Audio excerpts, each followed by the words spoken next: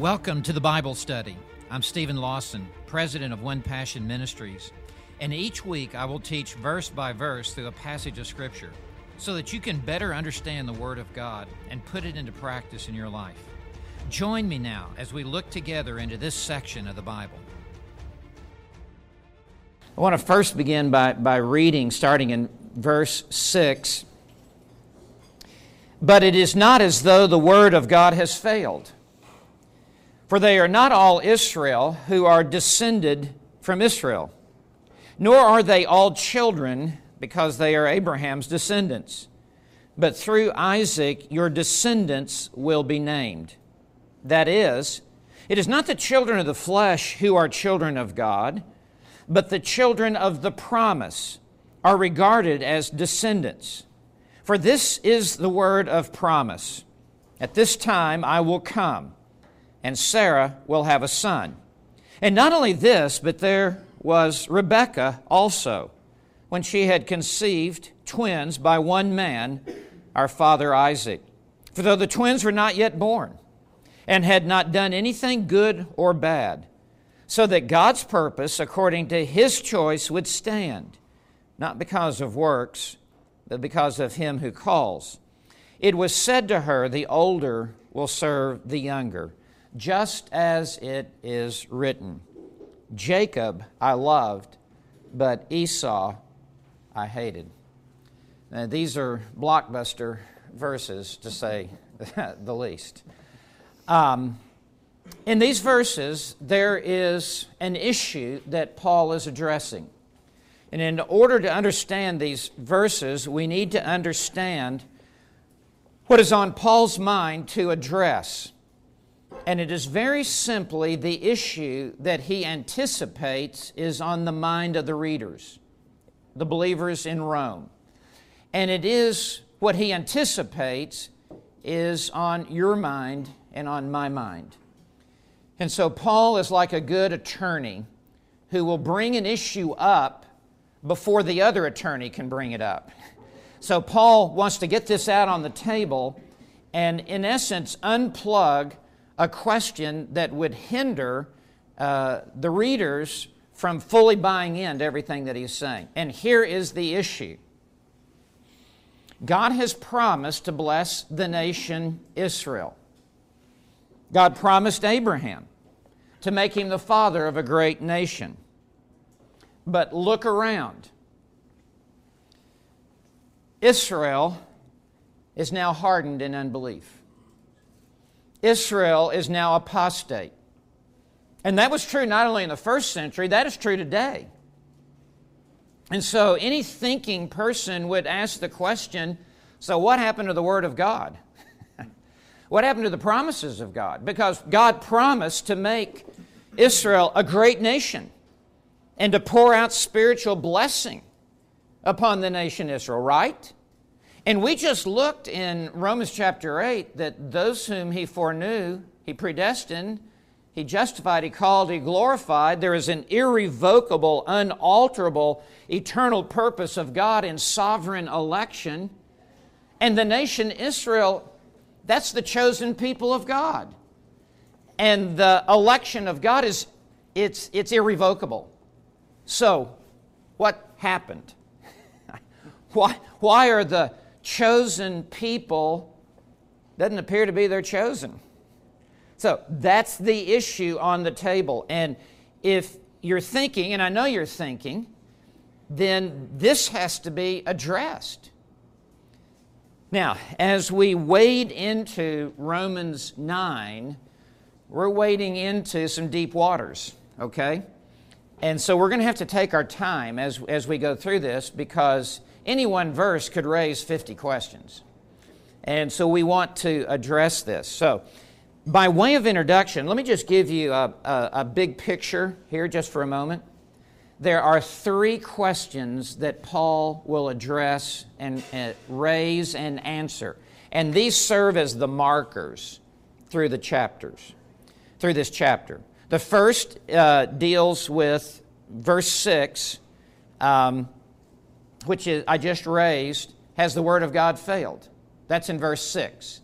And so from 6 to 13, he will answer this question: has the Word of God failed? Has the promise of God failed? Second question is in verse 14. What shall we say then? Question mark. There is no injustice with God, comma, is there? Question mark. The second question is God unjust? Because when you look at the doctrine of election, when you initially look at it, you might come to the conclusion that's not fair for God to choose some and to pass over others. So Paul knows that that's on the forefront of the reader's minds and on your mind and my mind. So in verses 14 through 18, he will address that question: is God unfair? Is God unjust to choose some but not others? Then in verse 19 is the third question.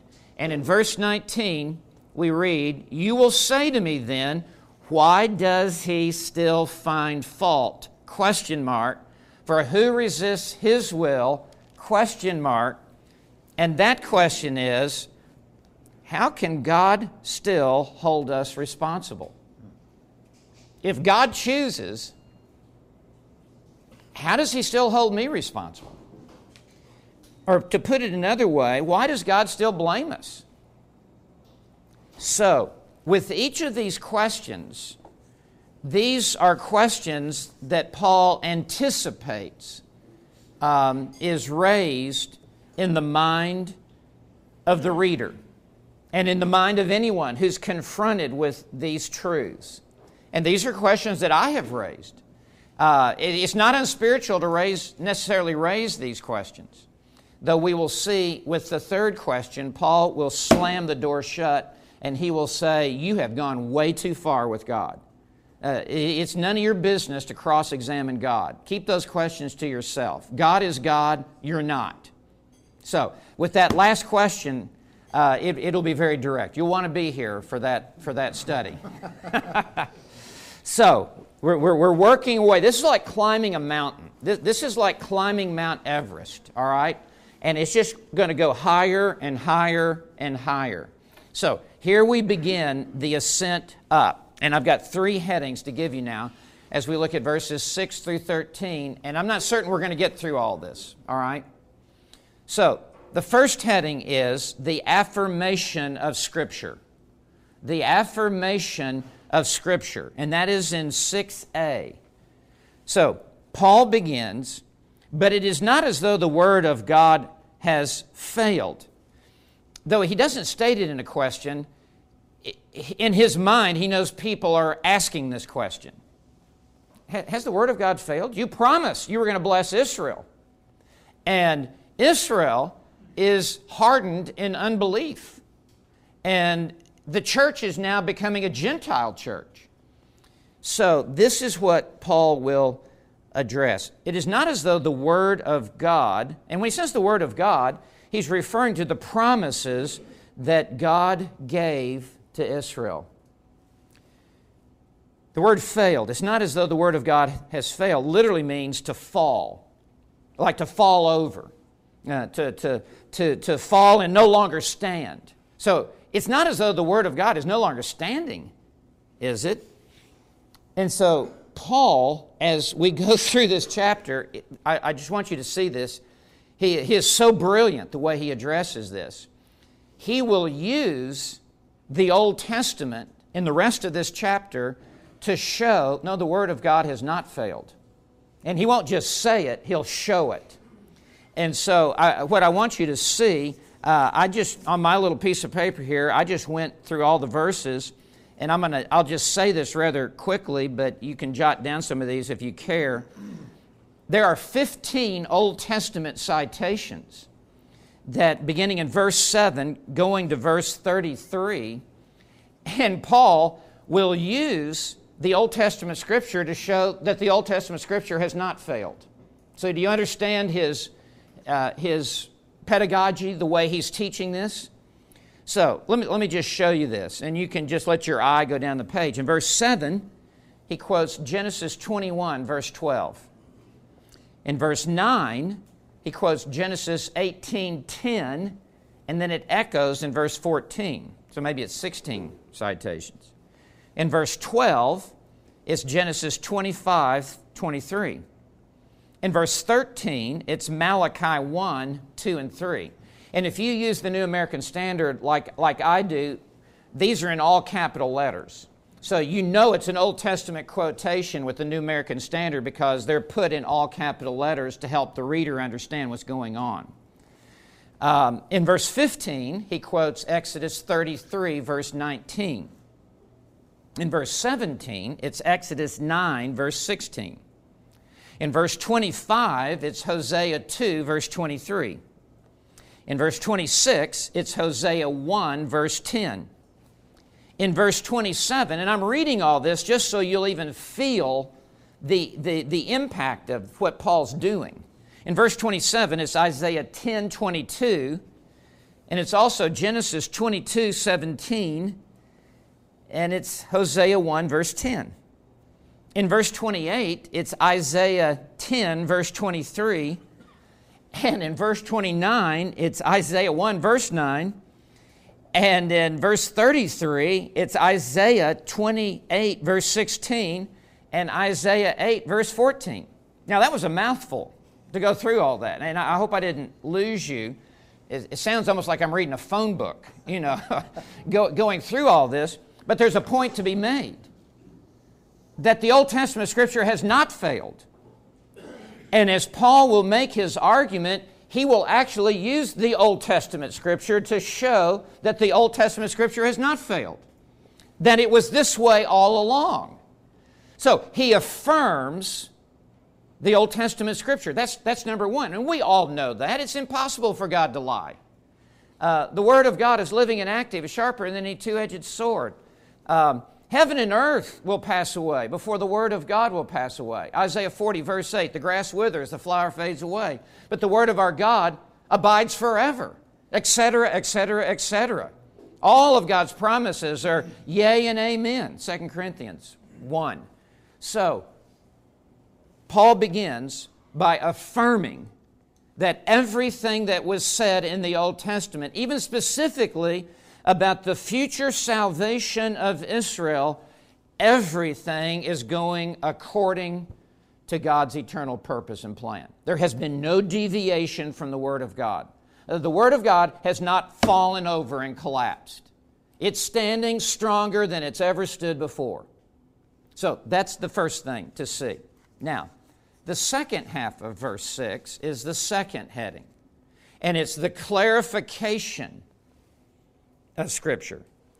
Because Paul now will clarify what he just stated at the beginning of verse 6. Now, this clarification is a very important clarification because it's the key that will unlock the door that will let us into the following verses. It's the key that will unlock the door. So, he says in the second half of verse 6, for they. Who's the they? The they is ethnic Israel. The they is physical Israel. The they is someone who is born a Jew, a child of Abraham, okay? For they, yeah, Dan, that would be you, all right? There you are, right there. For they are not all Israel who are descended from Israel. Now, what does that mean? Because it almost sounds like kind of double talk, or what does that mean? What this means is the first mention of Israel is spiritual Israel. It is believing Israel.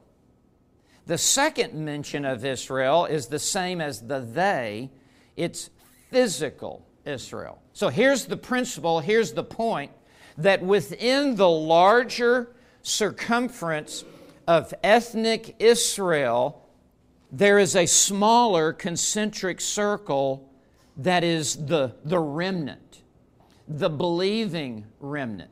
And while God has chosen the entire nation to be His instrument. Within physical Israel, there is a smaller Israel that is the true Israel, that is the spiritual Israel. Let me put it another way. The larger circle are those who are born a Jew. The smaller inside circle are those who are born and born again a Jew. So that's the point that Paul is making for clarification.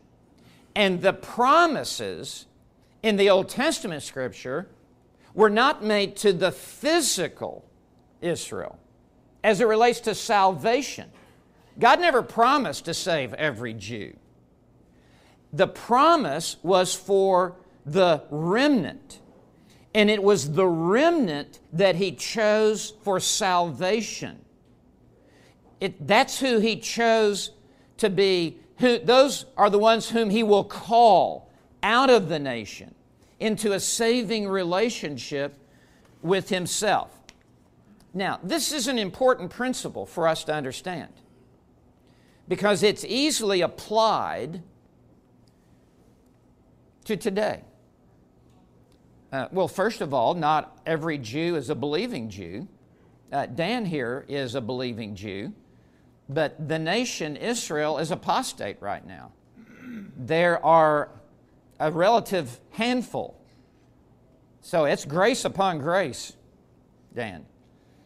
But the principle also applies to the church in this sense. Now, please don't misunderstand me. I'm not a replacement theology guy. The church has not replaced Israel. Israel is still Israel.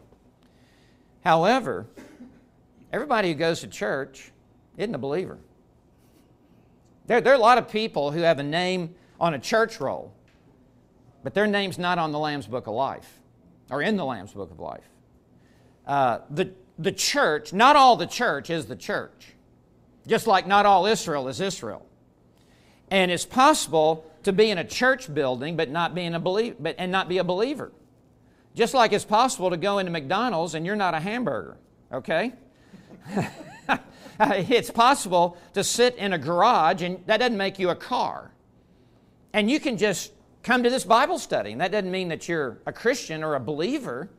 Now, we're thrilled you're here, but what this means is every one of us must be absolutely certain that we are born again, that we have a personal saving knowledge of Jesus Christ. So that's the clarification that Paul is making.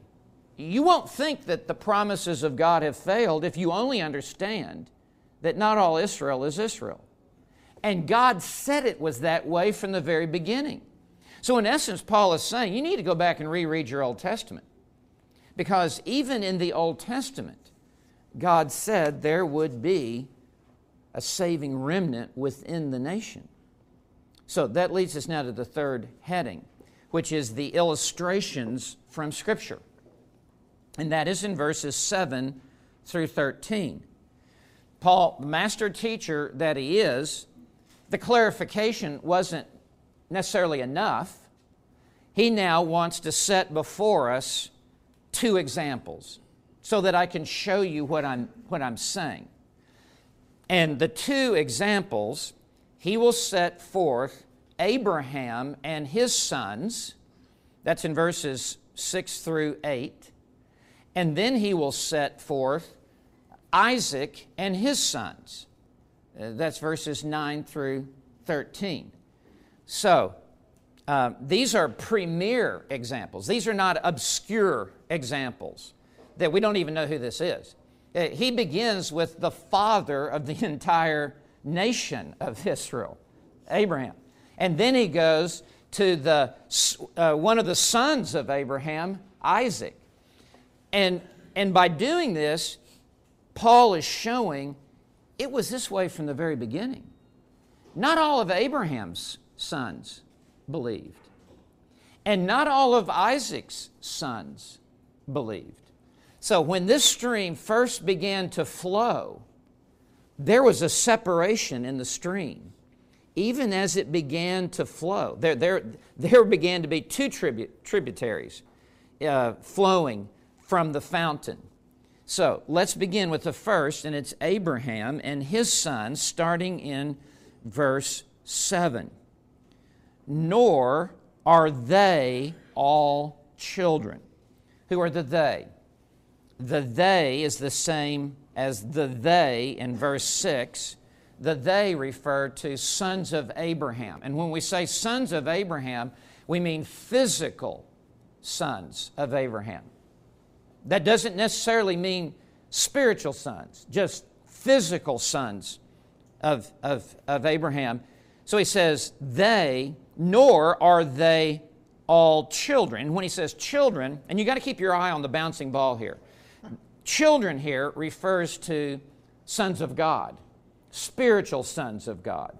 So he's making this, reinforcing the clarification that he just made at the end of verse 6, nor are they all children.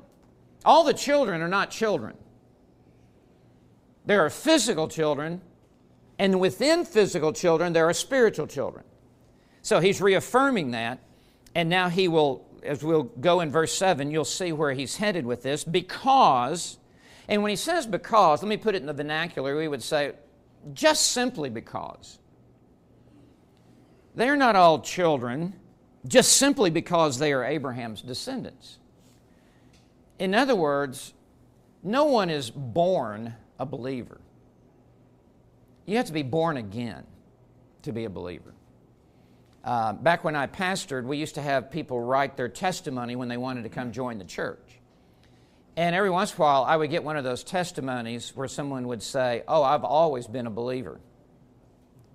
I've always been a Christian." And we just like flashing red lights. Time out. You know, come to the side lovingly, graciously, pastorally, but evangelistically. Explain to them, no one's always been a believer. No one was born into this world a believer. You have to be born again after you've been born in order to be a believer.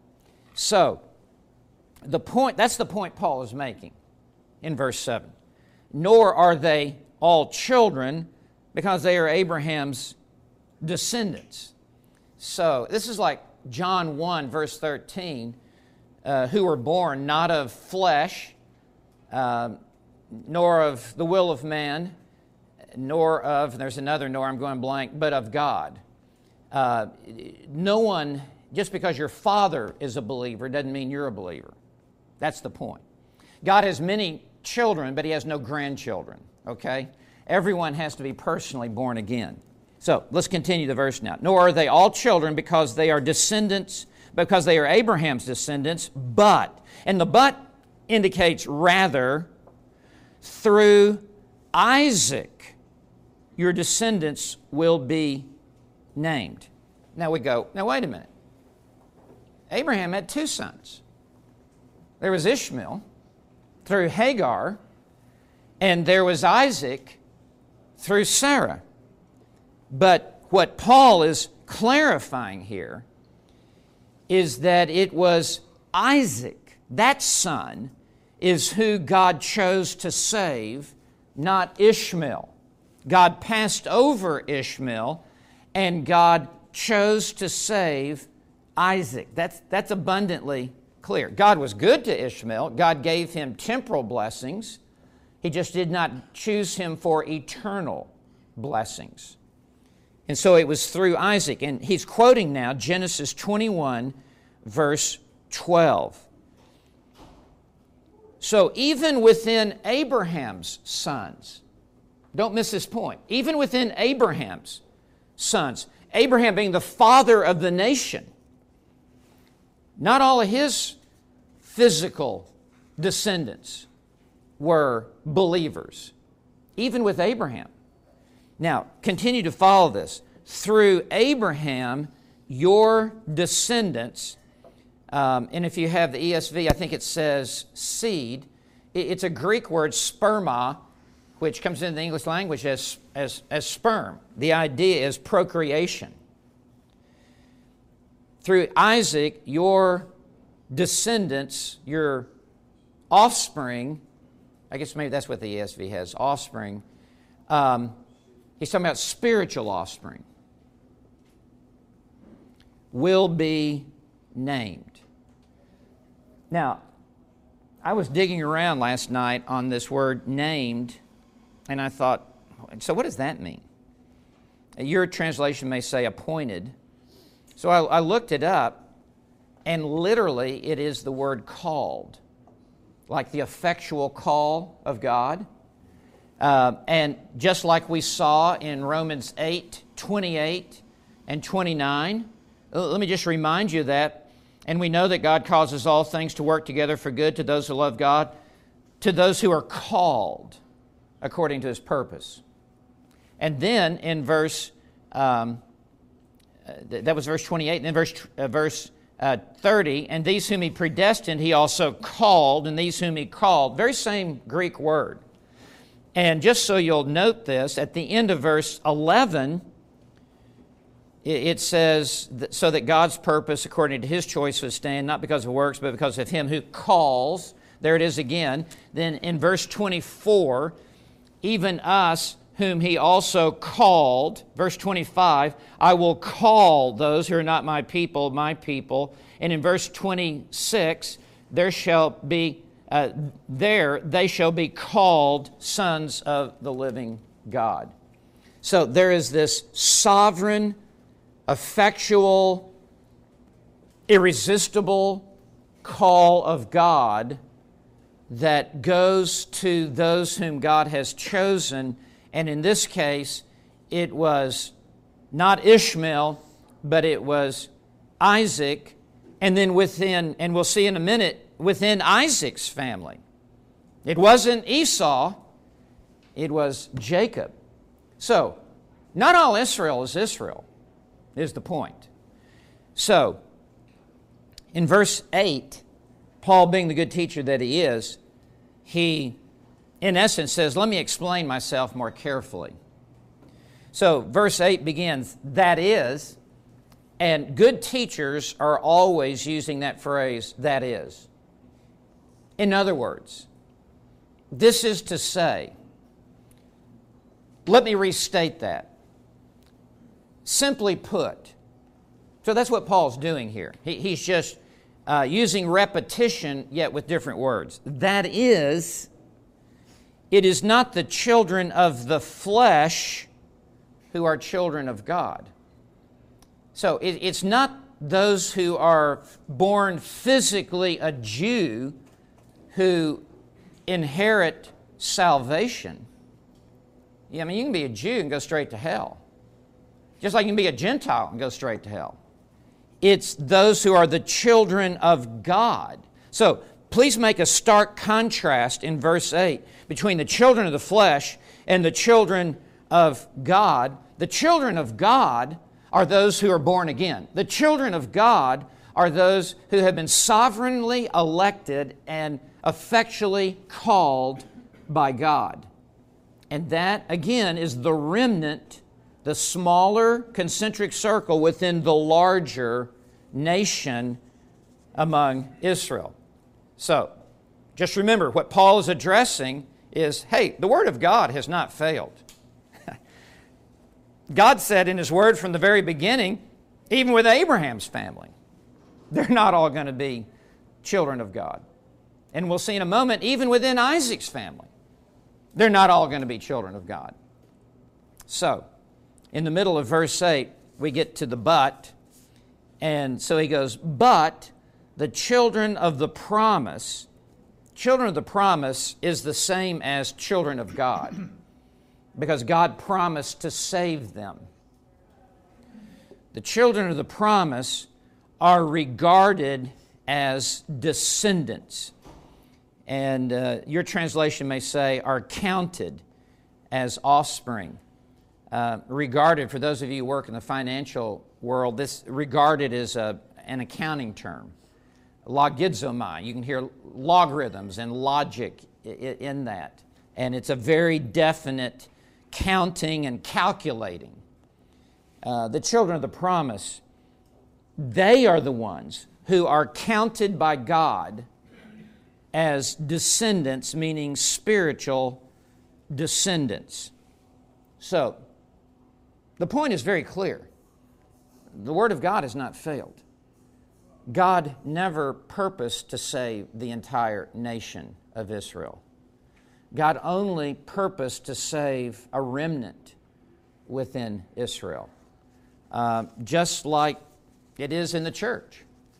Just like it is in America. People say, well, we once were a Christian nation. We were never all saved. I mean, there were a bunch of people that were saved, Whitefield and Edwards and the Great Awakening, but there were scores of unconverted people. Not all people, even in a so-called Christian nation, are born again. So, that's the point that Paul is making here.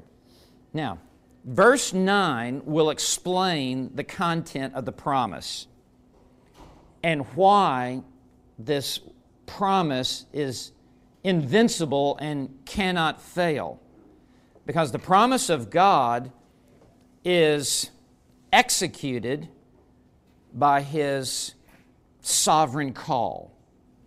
So, let's look at verse 9. For this is the word of promise.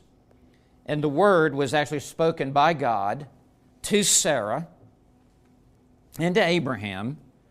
For this is the word of promise, and the promise deals with the promise to save, the promise to make this one an object of God's grace. So he now quotes Genesis 18, verse 10. And Paul is a real expositor. I mean, he's just spitting out verses right and left. He's pulling the whole Bible together to make this point. He's using Scripture to teach Scripture. He's using Scripture to interpret Scripture. He's using Scripture to illustrate Scripture. This is tremendous. So, he quotes the verse, "At this time I will come, and Sarah shall have a son." Now, this son refers not to Ishmael, it refers to Isaac. And the speaker of this is God. And it goes back to Genesis 18, and it's what we call a theophany. Could be a Christophany, which means an appearance of God or an appearance of Christ before He entered this world. I mean, Jesus came to this world in the form of the angel of the Lord before His virgin birth. There were some isolated, periodic times when Christ, the second person of the Godhead, appeared. And this is one of those in Genesis 18. There were 3 angels that appeared. 2 were created angelic beings. 1 was the angel, capital A, of the Lord. And the word angel just means messenger. So Christ appeared as the angel of the Lord, the one sent with the message of the Father. So don't misunderstand. I'm not saying Jesus is an angel like some Mormon teaching. No, He is simply referenced as the messenger of the Lord with God's message. And this is God's message. I will come, and the idea there is God will come and divinely intervene in the life of Sarah, who is so old she has passed the age of being able to conceive and bear a son. I will come, and Sarah shall have a son. And that shall is a shall of divine certainty. It is a shall of divine invincibility, that God will cause it to happen. And it will be a miraculous conception. And it will be a miraculous son. And in some ways, it's a foreshadowing by type of the virgin birth of the Lord Jesus Christ, that He too would be born of a miraculous birth. And in some way, by type, it is a foreshadowing of your new birth, that was a miraculous birth, that it would have been impossible for you to have been born again, except God came and intervened in your spiritually dead heart. Just like Sarah's womb was physically dead, God caused it to live, and for there to be life in that womb. And so that's the point that Paul is making as he quotes Genesis 18, that those whom God has chosen to save God can make it happen. God will sovereignly, powerfully, supernaturally come and intervene in that life. And just like Isaac was supernaturally, physically born, God can also cause the one chosen to be spiritually born. That's the point that God is making. So, let's look now at verse 10. We go now to Isaac's sons. The point has been made that not all Israel is Israel. Isaac had one son that was chosen to be saved, another son that was not chosen to be saved. Now, I guess I need to make this application. Even within families today that go to church, not everyone is necessarily saved. And you can have the same physical father and you be saved, but one of your siblings is not saved. That's the way it was with Abraham. And for those of you who are fathers, if one of your sons is not a believer, it doesn't necessarily mean you've done a horrible job being a father. Because even with Abraham, one believed, the other did not believe. There are the eternal purposes of God that will be worked out according to God's own purpose. Now, someone may say, and it's usually wives and mothers, wow, then I don't want to have any more children because I don't know that they'll be chosen. You're not wiser than God. You're not more loving than God. God will do exactly what's right with each of your children. You just witness to them, love them, bring the gospel to them, take them to church, bring them to where the gospel is, pray for their salvation. But you just have to leave the results to God. Mom, you can't save your children. Dad, you can't save your children. Only God can save your children. You do your part, but at the end of the day, God must do His part. So this leads us now to verse 10, and I'd love to just look at verses 10 through 12, and we'll pick up verse 13 next Thursday if we can do it that way. So he keeps the logic going, and he comes to the second illustration now in verse 10. Excuse me, earlier I said it was verses 6 through 9. Yeah, okay, it was 6 through 9. I may have said Isaac's sons was 9 through 13. I meant 10 through 13. You may need to correct that. So, now we're in verse 10. And not only this, that's a way of saying, we would put it this way if I was just verbally speaking. Well, let me give you another example. And not only this, but there was Rebekah also. So we were just talking about Sarah, Abraham's wife. Now let's talk about Rebekah, who is Isaac's wife. When she had conceived twins.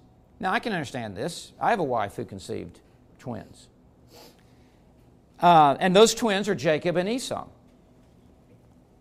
By one man, our father Isaac.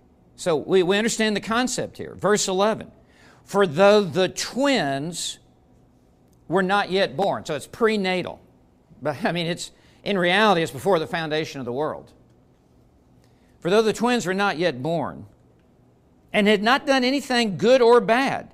So what he's about to say, it will have nothing to do whether Isaac or whether Jacob or Esau do this or don't do that. It has nothing to do with them. So that God's purpose. Now, you remember God's purpose. That was in Romans 8:28. He says, we know God causes all things to work together for good to those who love God, to those who are called according to His purpose. That's talking about God's eternal purpose. This is talking about God's eternal decree. It's talking about God's sovereign will from all eternity past. It's talking about plan A, and there is no plan B. That's what God's purpose is. According to His choice. His choice here is referring to sovereign election, unconditional election. That Ephesians 1, verse 4. those whom God the Father chose by Himself and for Himself to be the chosen bride for His Son. God's purpose, according to His choice, would stand. And I think there's an intentional contrast between verse 6, where he says, it's not as though the Word of God has failed, and the word failed means to fall. He now contrasts with, no, God's choice stands. God's choice and God's purpose can never fall over. Not because of works. So it's not on the basis of anything that God supposedly would have foreseen in Jacob or Esau, but, so in other words, here's the way it actually is. But because of Him, God the Father, who calls, and the call brings into effect the result of His choice and purpose. So God makes His choice based upon His purpose, and the call brings it into reality within time. The purpose and the choice is in eternity past. The call is within time. And the call is so powerful that when God calls that one whom He has chosen, they will respond because the Spirit of God will draw them and convict them and give them repentance and faith and then regenerate them. They will then, in turn, call upon the name of the Lord because they have first been called. Now, look at verse 12. It was said to her, and Paul now quotes Genesis 25:23. The older will serve the younger. Time out. God just reversed everything. Because it's the younger who serves the older. And what God is establishing here, a principle, is that God most often chooses the most unlikely ones to be His. God delights to reverse the way you think it would be. And so often God chooses the one that appears to be the furthest away from Him and passes over the one that we would have said, oh, that's the next one to be saved, I'm sure of that. God delights in doing the unexpected. God delights in passing over the one we think would be the first round lottery pick and reaching the one that for us would be the one that was never drafted, the most unlikely one. And that's what happens here in verse 12. God completely reverses the order. Now, I'm going to just touch on verse 13, and I need more time for next week to unpack verse 13, but let me just kind of wade out, and then we'll have discussion among ourselves, and then anyone who wants to email us. Verse 13, just as it is written. And so Paul just keeps quoting Scripture. And so there's a double authority as Paul quotes Scripture. It would have been enough for Paul as an apostle to say it is this way. But for Paul as an apostle to now quote Scripture, this is like two nails into the board to fasten it. Jacob I loved, but Esau I hated. And so even within Isaac's household, within the nation of Israel at that point, and at this point, the nation Israel is just Abraham and Sarah and Isaac and, Rebekah is now kind of grafted in. And now these two twins, it's a pretty small circle of a nation at this point. God chooses to love Jacob. And when He says, Jacob I loved, that means Jacob I have chosen to love and to save. And we know that from Romans 8:29 when he says, those whom he foreknew, which means those whom he previously loved, or those whom he previously chose to love. Now, but Esau I hated. And what that means is not that he loved Esau less, but that he actually rejected, and because of his holiness and because of Esau's unholiness, he actually had animosity for Esau, and rightly so. Because Esau, left in his sin, was a flagrant violation of the holiness of God. Now, next week, I want to develop this, and there are other positions on this. And I want to acknowledge those and talk this out with you. But at this point, what you simply need to see is that God chose Jacob, and he did not choose Esau. That we can at least agree on that. And that even at the very beginning, when there's only a handful within the nation, they weren't all children of God. Esau was never a child of God, though he was a child of Abraham and a child of Isaac. So, the Word of God has not failed.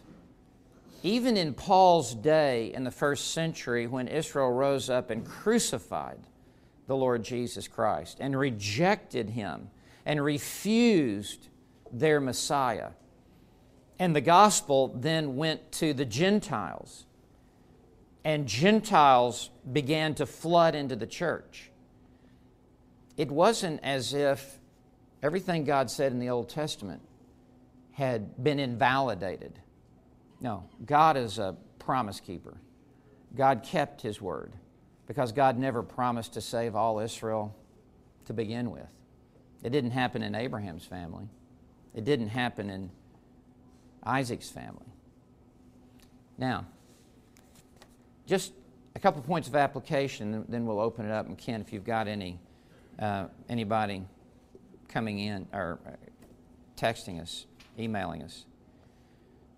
If you're in a family where all your children are believers, you are blessed beyond blessed, beyond blessed, beyond blessed, beyond blessed. Because it's not an automatic thing. God has opened the windows of heaven and poured out His mercy and His grace upon your household. You should be so stunned at the goodness and mercy of God. That's number one.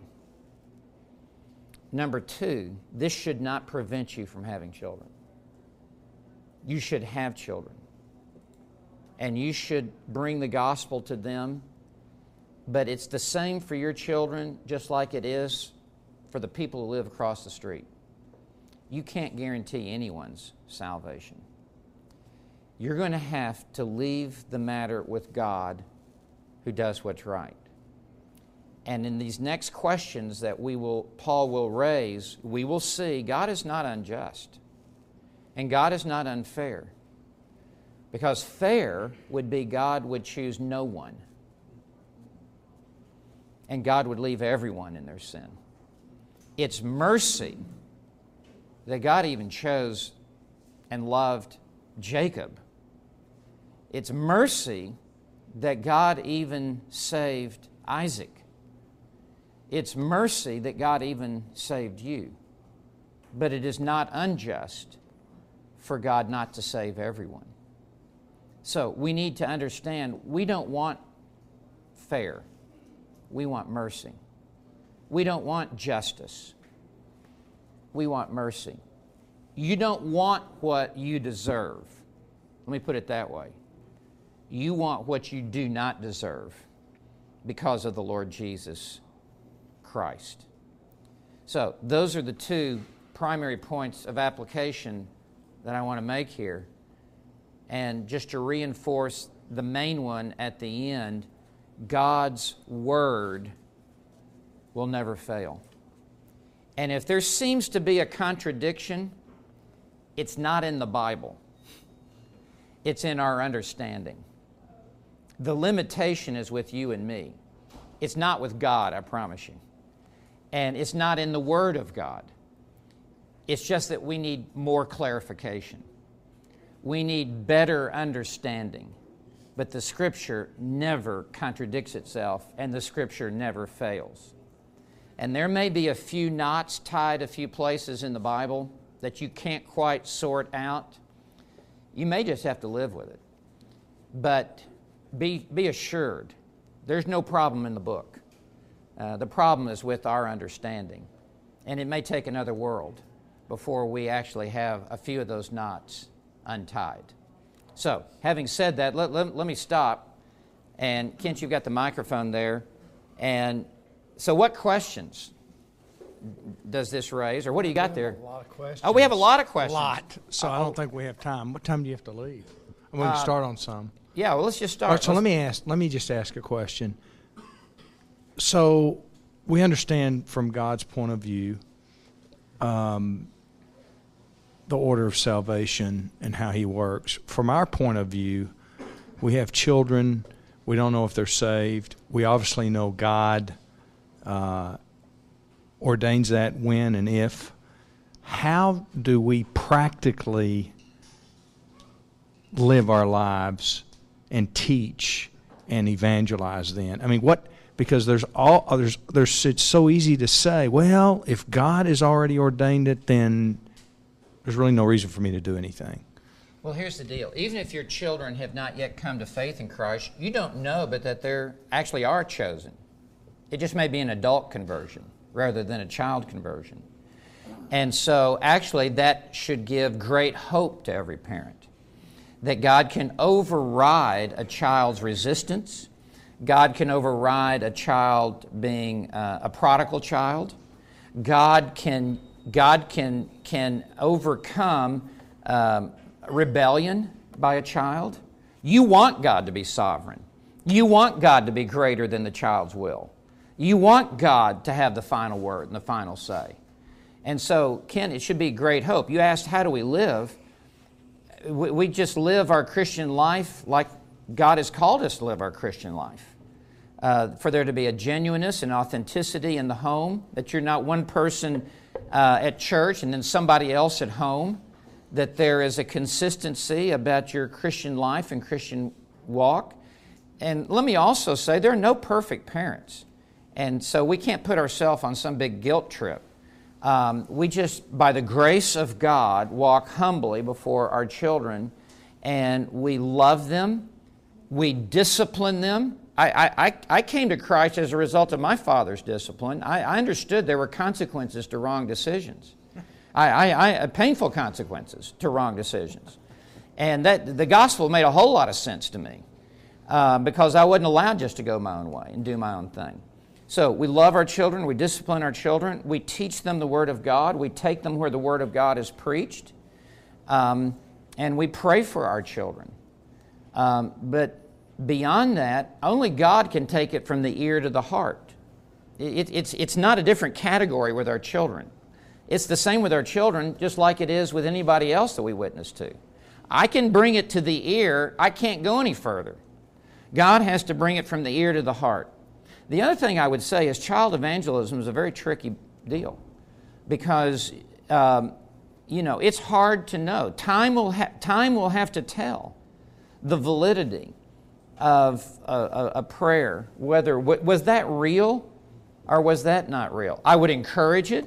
I would rejoice in it, but I would also have to hold that with an open hand, that time will tell.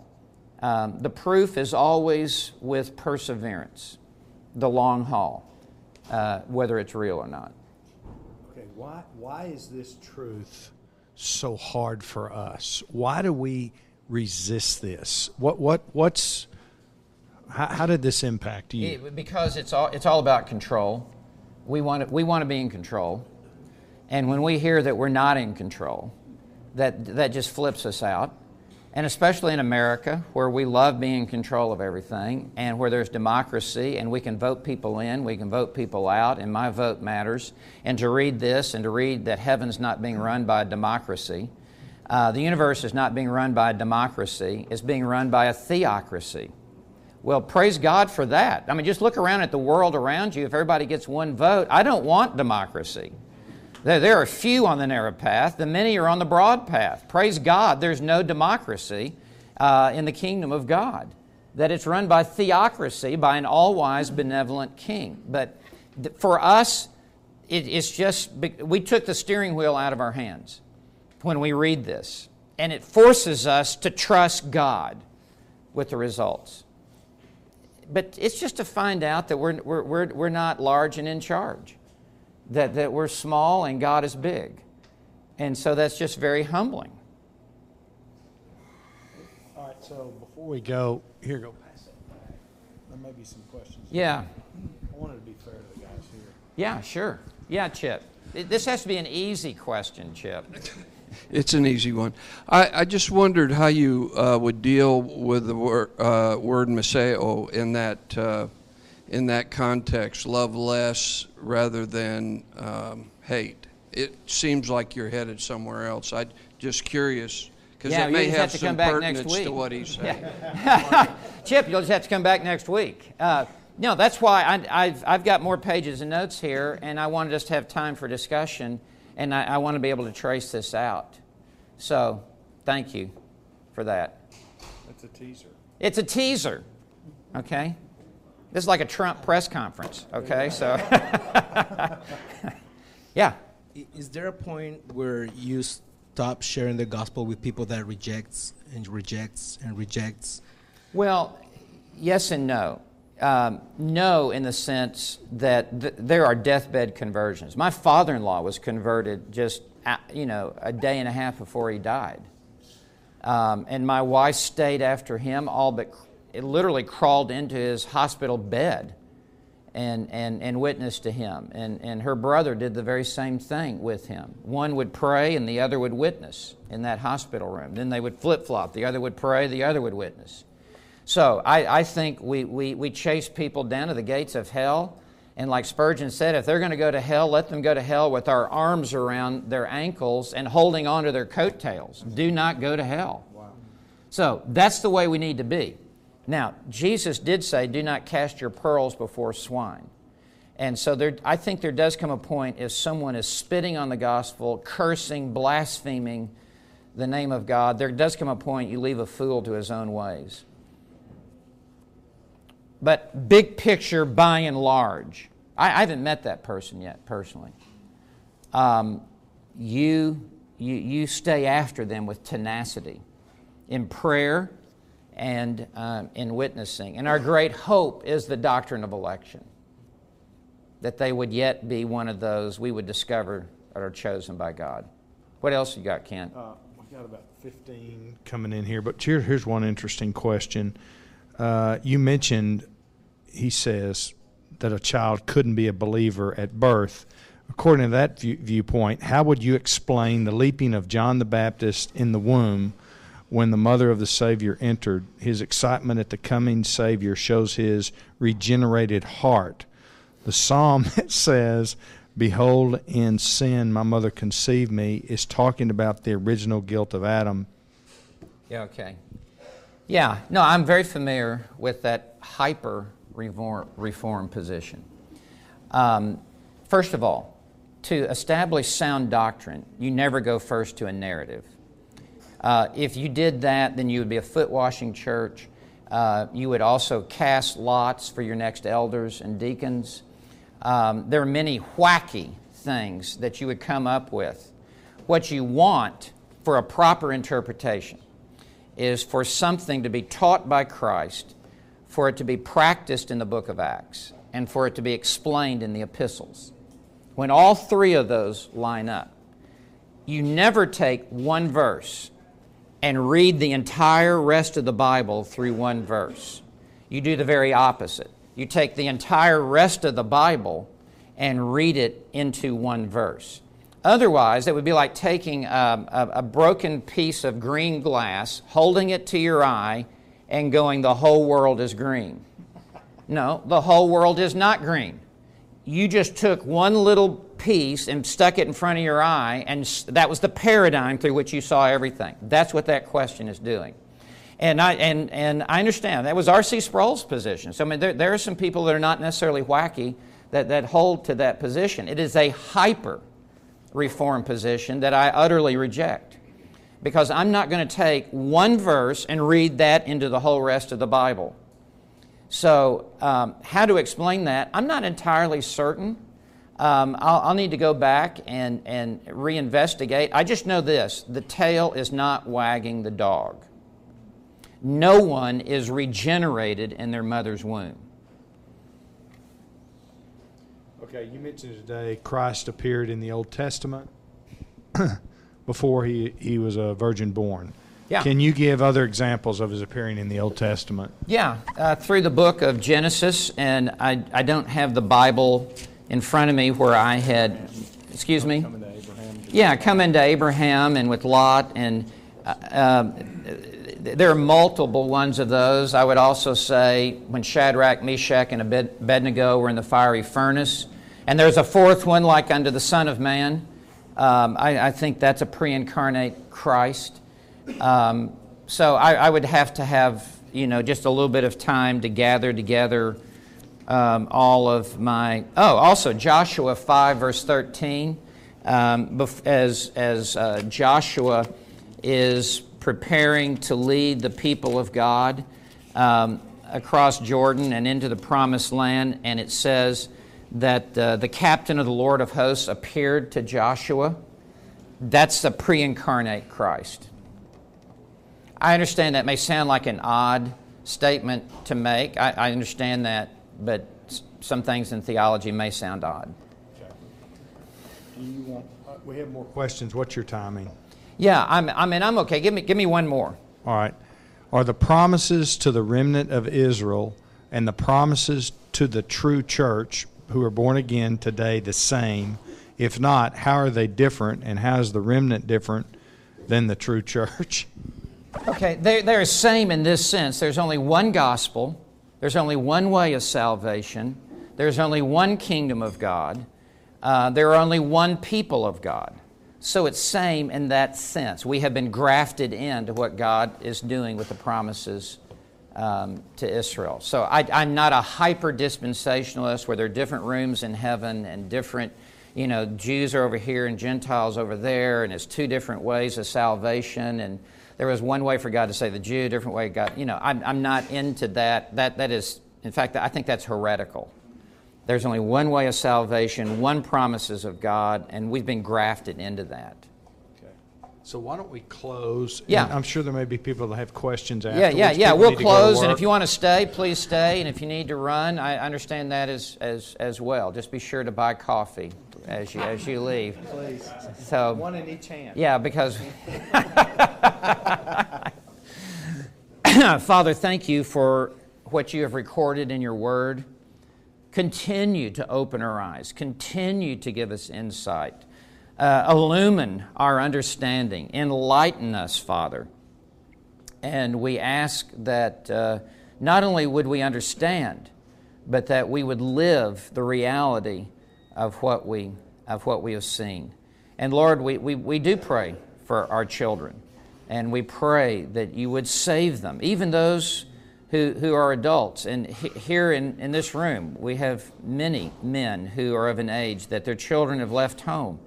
And for those who have not yet come to faith in Christ, who are going their own way, Lord, hear this prayer, and we ask that you would yet bring them into the fold. We pray this in Jesus' name. Amen. Thank you so much for joining me for the Bible study. If this was helpful for your Christian walk, please leave us a review wherever you listen to this show. And if you want to connect on social media, I can be found at Dr. Stephen J. Lawson or at One Passion Ministries. Thank you for listening, and I hope you will join me again next week.